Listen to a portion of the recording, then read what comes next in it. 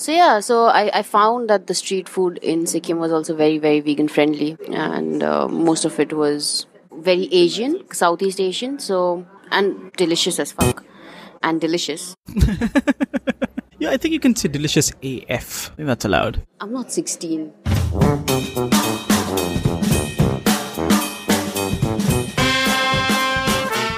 No animals were harmed in the making of this podcast.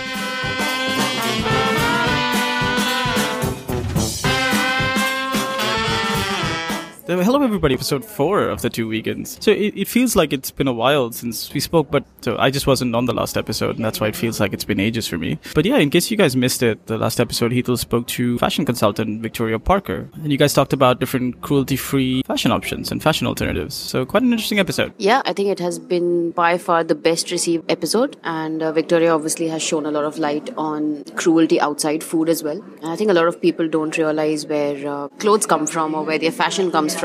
I think it was a great episode. I had a lot of fun. I'm very proud of that episode, actually. So today we're kind of doing a live recording.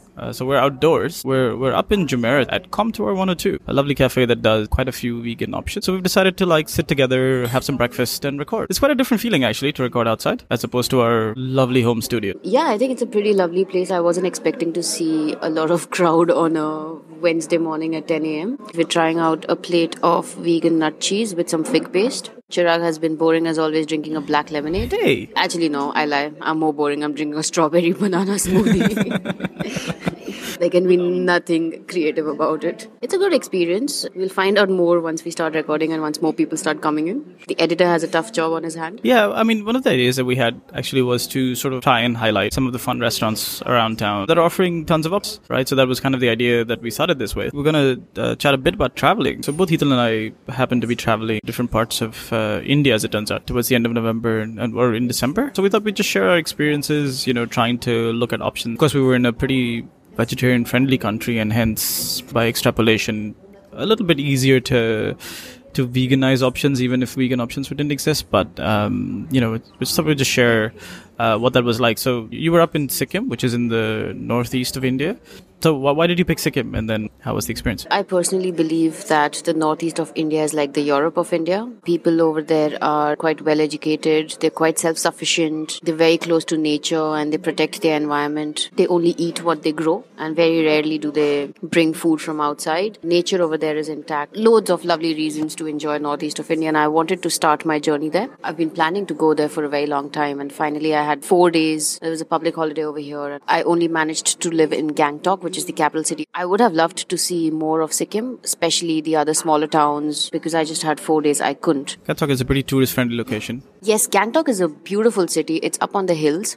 Sikkim in general is very, very beautiful. To get to northeast of India is quite a task, especially from Dubai. I took a flight via Delhi and then another flight to West Bengal, and then there was a 5-hour car journey. So you can imagine how much time I spent traveling in a 4-day trip. But it was totally worth it. It is a very touristy place. Having said that, I was speaking to the tour guides in a lot of other places, and they said that most of the tourists that come here are from India, and we have very, very few foreign tourists, which is quite sad because that made me realize that foreigners do not quite know about that region. When I went there, which is end of November and the start of December, it had just started snowing, so there were like half-frozen lakes, snow-capped mountains. In that weather, eating is even more fun because you tend to be more hungry when you are experiencing like extreme cold climate. So I had some really, really delicious local food, which is all vegan. Okay, so you mentioned that you had a lot of travel to do, right? Was it Dubai to Delhi, Delhi to Calcutta, I'm assuming, and then Calcutta to Gangtok? So what's the journey like? I know a lot of flights today do provide vegan alternatives to food and things like that, but then when you're going local flights and stuff, is that something that's easy enough to do?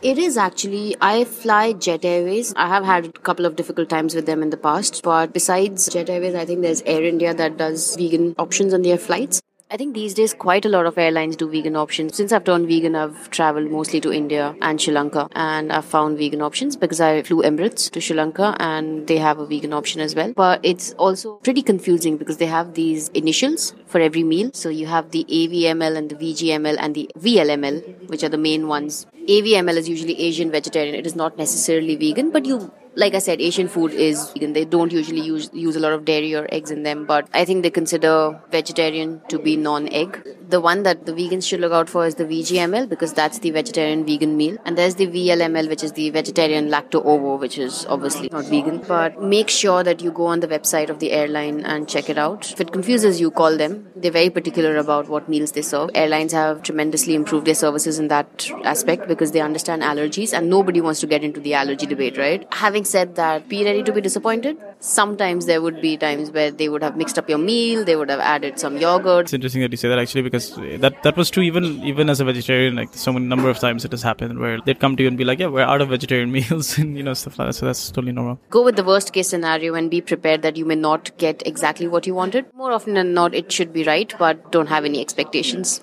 So I flew Jet Airways from Dubai to Delhi, and again Jet Airways from Delhi to West Bengal. And on the domestic flight, which are pretty short, it doesn't really matter, right? I mean, you just have like an hour and a half and you're fine not to eat. Besides, I had a 7-hour layover at the Delhi airport, so I made sure I stuffed my face over there as well. But again, I'm assuming in an airport like Delhi airport, you'd find options as well. Yeah, and there are quite a few coffee shops like the Costas and the Starbucks that do soy milk. I think soy milk is something that is now readily available everywhere. So yeah, I had my hot drink with soy milk. Sandwiches is something that people really need to work on. Yeah, because most places, when they think vegetarian sandwich, they dump like a hefty amount of cheese in there, right? Exactly. Yeah. But I think when you're in India, if you don't eat Indian breakfast, then that's just unfair. So I ended up eating a lot of South Indian food, which is your dosas and your idlis at the airport, that is. And in the flight, I was given vegan food. There was no issue with it. It was pretty simple. It wasn't difficult at all to find vegan food. And like you mentioned, that India is a very vegetarian friendly country. Meat or fish or all of these ingredients is not a big part of our food. So yeah, and I think also, I mean, in India especially, unlike, I don't know, I mean, even in Dubai though, that's changing quite heavily. But this option of like, okay, well, we'll just serve it to you without the meat, but then you're taking out a pretty substantial portion of what the food is. So that's one of the reasons why I think a lot of like places, like you said, like sandwiches and stuff, will just replace it with cheese to make it substantial again. Whereas in India, at least, you have that option where you have so many veggie friendly options that at best it's a topping of cream or something like that you have to tell them to take out. But at least the dish by itself is pretty substantial. So on my side, I mean, I was on the other end of India, right? So I was in Mumbai, and then I went to Gujarat as well, which I realize is one city and one state, but whatever. So obviously the flight and stuff, like you said, I mean, a 3-hour journey is not really that tough. Plus it was an overnight flight, so it wasn't too bad. One of the heartening things that I found in Mumbai especially is just how vegan friendly they've become. So a lot of places are now marking, menus with vegan options. I'm going to give a slight shout out to one place, which is 212 All Good. They've got a couple of locations across the city, but I visited their location at High Street Phoenix in Lower Parel. Their menu is such that they say, hey, we'll tell you when there's gluten and we'll tell you when there's meat in the food because everything else is vegetarian and vegan friendly. And they even had a shredded tofu as an alternative to cheese on pizza. That was a cool idea because, I mean, everywhere, especially in Dubai, when you start looking at cheese alternatives, everybody's giving you nut cheese. Unless I'm wrong, but I don't think they had a dairy ice cream option on their menu as well, which I thought was pretty cool. So all in all, quite a nice place. I mean, I think this was one of their smaller locations, but it was just really, really nice to see a menu where so much of the stuff was vegan. This reminds me, actually, I had my Italian partners coming for a business review here, and we took them to this restaurant called Ruya in Grosvenor's house. It's a Turkish restaurant. When the CEO secretary who was arranging all of this, she said that, oh, this is the restaurant, it has a set menu, and I was like, I'm going to starve. Yeah. Like, at best, I could have a salad. But I just told her to inform the restaurant that I was a vegan. And when I got there, she brought the menu and she's like, is there a vegetarian in the group? And everyone pointed towards me, 12 people pointed towards me. And she's like, oh, we have a separate set menu for vegetarians. And I was like, oh, you know what? Actually, I don't eat dairy. She said, oh, you're a vegan. And I was like, yeah, can I get a hug, please? Because I was so excited that she recognized what that means. And I literally had, and the set menu consisted of a starter, of a salad, a main, and a dessert. Barring the dessert, there were 2 options in every course for a vegan. Start to realize that certain cuisines easily lend themselves to being vegan. So, I mean, for me, a standard go-to is Lebanese. I mean, especially the appetizer section, because just about everything, or a lot of things are extremely vegan-friendly. The same is true with Asian cooking, where even the creaminess option is always something like coconut milk or whatever. Indian food helps, but the vegetarian food, there is a lot of paneer and cheese and stuff like that, and cream. But South Indian food is great for this as well. They don't use a lot of cheese in their food. They don't actually use a lot of yogurt either. So that's awesome. I mean, certain cuisines do lend themselves a little bit better, or at least really quick to veganize them. So it's quite nice. Yeah, and I think in Mumbai, where you were, Of course, there are like the fancy restaurants where you get like proper vegan food. But even the street food over there is pretty much vegan. Mumbai street food consists of food from different areas as well. It also does a lot of South Indian food with the Mumbai take. I mean, it's not necessary that you always have to spend a few extra bucks and eat vegan food when you're traveling. You can always try and explore their street options. And I know this is more traveling to India tip. So I use Zomato a lot. Zomato is pretty popular in our region too. And one of the nice things Zomato has done is that they actually highlight restaurants that serve vegan options, right? It's one of the criteria, just like Wi-Fi and so having a bar or not. And one of the options is, does this restaurant serve vegan options? And occasionally, I think once or twice it has happened that I've seen a restaurant that says serves vegan options, but it's more like we can veganize a bunch of things. But in general, it's very, very handy. So before I left, I did a search and we found hundreds of restaurants in Mumbai especially. This was, however, not true when I went to Gujarat, because there, at least on Zomato, grand total of 3 restaurants showed up. The good thing is, because I'm familiar with the area and stuff, I know that wasn't true. Probably a combination of restaurants not listing themselves as such, because the term is not something that they're familiar with and therefore wouldn't think of. And also, in a lot of cases, again, because it's vegetarian and very vegetarian friendly as a location, a lot of things can be veganized, but then may not necessarily be listed as vegan.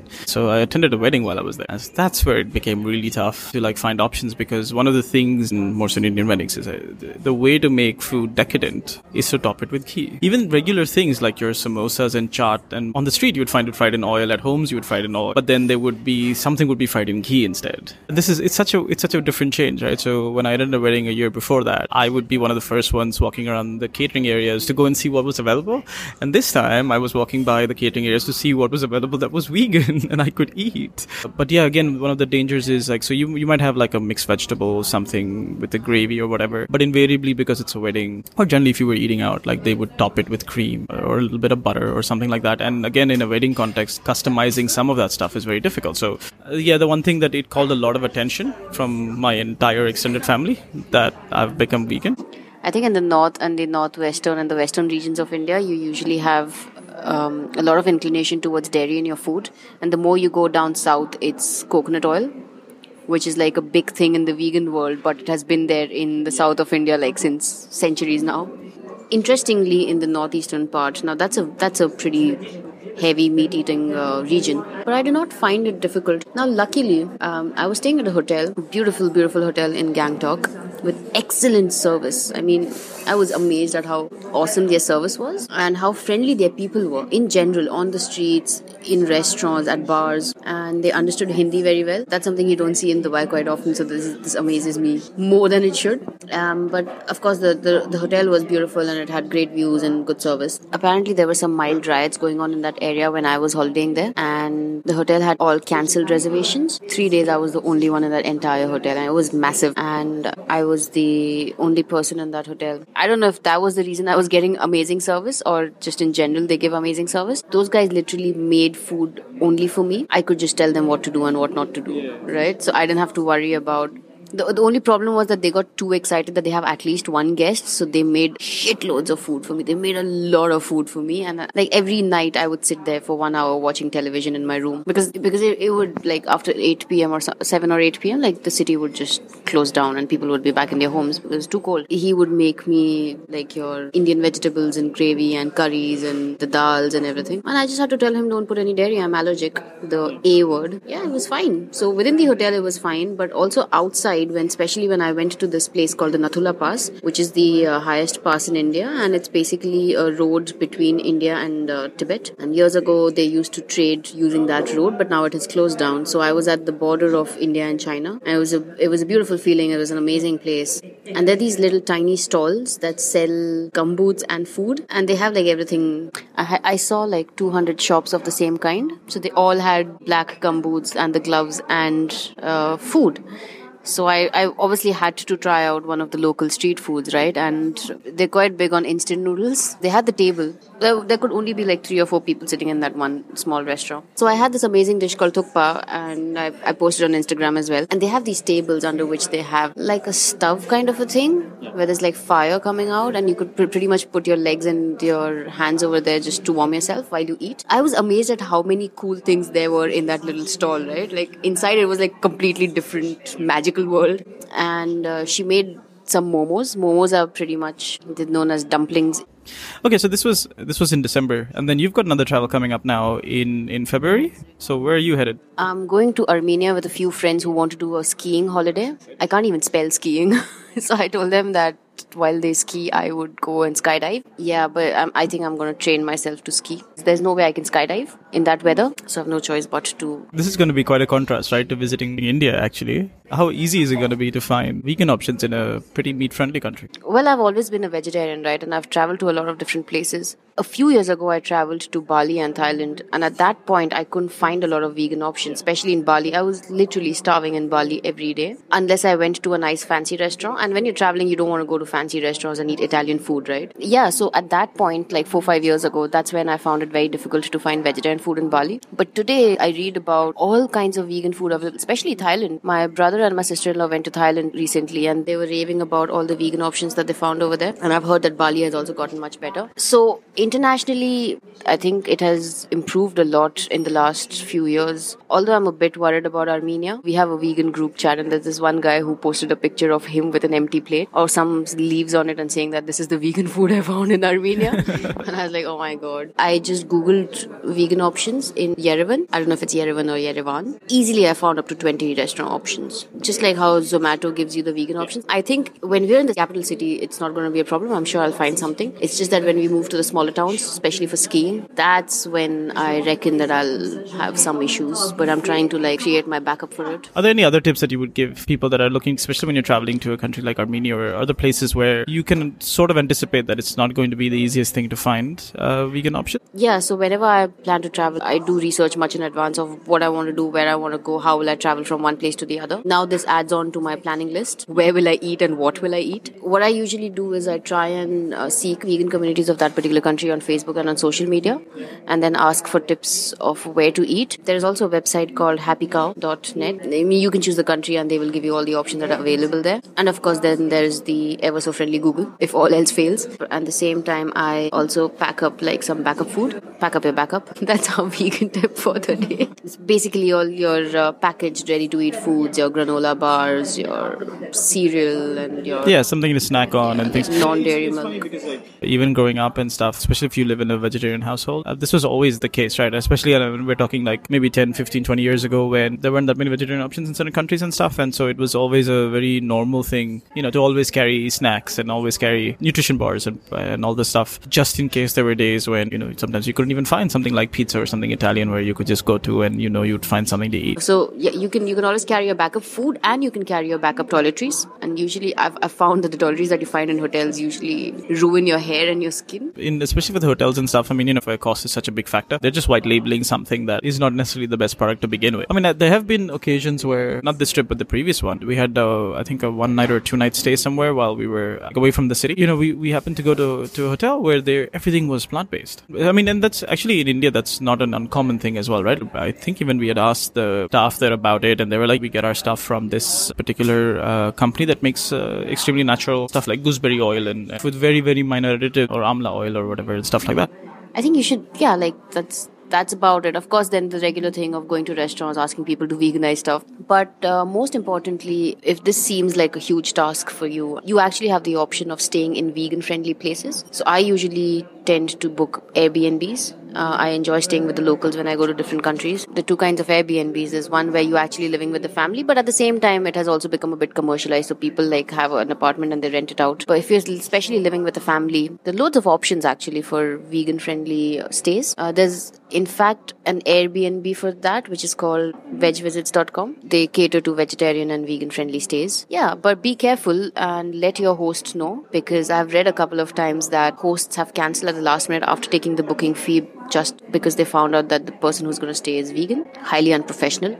But things like that happen, so it's best to speak to the host before you book any place. Let them know what your dietary requirements are. And Airbnb has always been a wonderful experience for me. So if you do find a vegan-friendly Airbnb, it's even better. I think the one takeaway has to be you talk to people about it. I mean, and like you said, in the case of a hotel or an Airbnb, inform the hosts, inform the staff. This is a dietary requirement you have. And I mean, in most cases, especially, when it comes to tourism, this is something that they would cater to because they want to cater to their guests. And so they would be open to try something out for you. We talked about this in one of our earlier episodes as well, that veganism isn't about necessarily just avocado and kale, right? It's even there's so many natural vegetables, fruits, so many things that are locally grown in most countries. So I think it's important that it is shared. I mean, like I said, actually it turned out to be an interesting experience for me, with my extended family. It's how much of my family was aware of it and also turned around and said, oh, you can't have that, right? Because this has dairy, or you can't have this and you can't have that. And kind of looking out for me while we were doing it and stuff like that. So it was, it's always good to talk to people and, and make sure that you're being catered to. It's not like you can only find options and tell your server about you being vegan in a 5-star hotel. You can also speak to smaller hotels and restaurants, and usually because they want the business and because they value the business more, they will cater to your requirements. Also, if you have an Airbnb and you're not living with anybody in that Airbnb, you can cook for yourself. Nothing beats that, right? It's always best to learn a few words in the local language. Yeah, I think that's a great tip, actually. Yeah.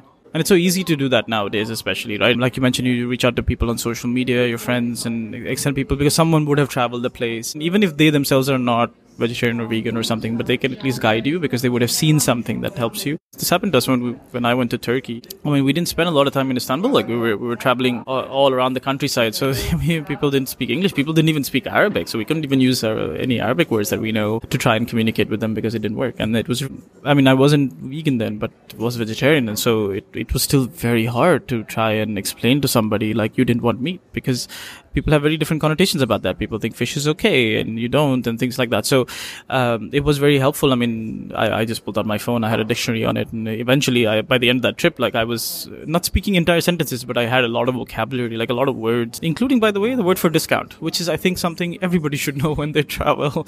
It's indirim if you're going to Turkey by any chance. So we had a driver and we drove around the place and stuff. So it was just very handy that he was also feeding us words. We ask for this and ask for that, and stuff. And then eventually it just, because he was with us for most of the driving around the countryside, it reached a point where he would just tell us, yeah, you can't go there because that's a meat place and you need to go somewhere else. So, but as you said, always do some research before you go, try and talk to people. And then when you're there, make your requirements known and inform the staff so that they are aware, inform the people that you're dealing with, whether it's a tour company or whatever. That's it, but don't stress out. This sounds like a lot of information before traveling, but it's not really. It's very easy.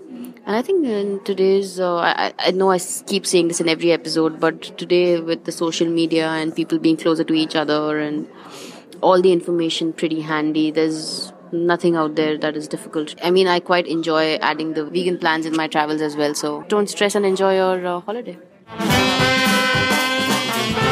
I wanted to let our listeners know as well that there is a vegan seminar coming up. Hetal, you're helping out with this. What exactly is the seminar expected to cover? This is going to be a first of its kind seminar in Dubai. We are trying to reach out to people who are aspirational vegans, anybody who wants to understand veganism better, and try and explain to them the different aspects. We will focus on 4 different aspects and have different kiosks for it. Health and wellness / nutrition. We're going to focus on the environmental impact. We're going to focus on lifestyle. We're going to focus on animal liberation. We're expecting walk-ins to come in and decide what they want to learn more about rather than us preaching about everything. And they can choose the booth. We're going to have free food tasting. We're going to have to show people that vegan food is not boring. We're going to try and collaborate with some vegan restaurants and meals and meal plans and give some giveaways to our visitors. So it's going to be a fun event. It's also going to be a learning experience because it's the first time we're doing something like that. So there's a bunch of about 20 odd vegans who are getting together and working on it really hard. And let's see how the response is. Veganism has picked up in this country at a much faster pace than I expected. And we want to give out as much information as possible and make it as easy as it can be for people to transition as well.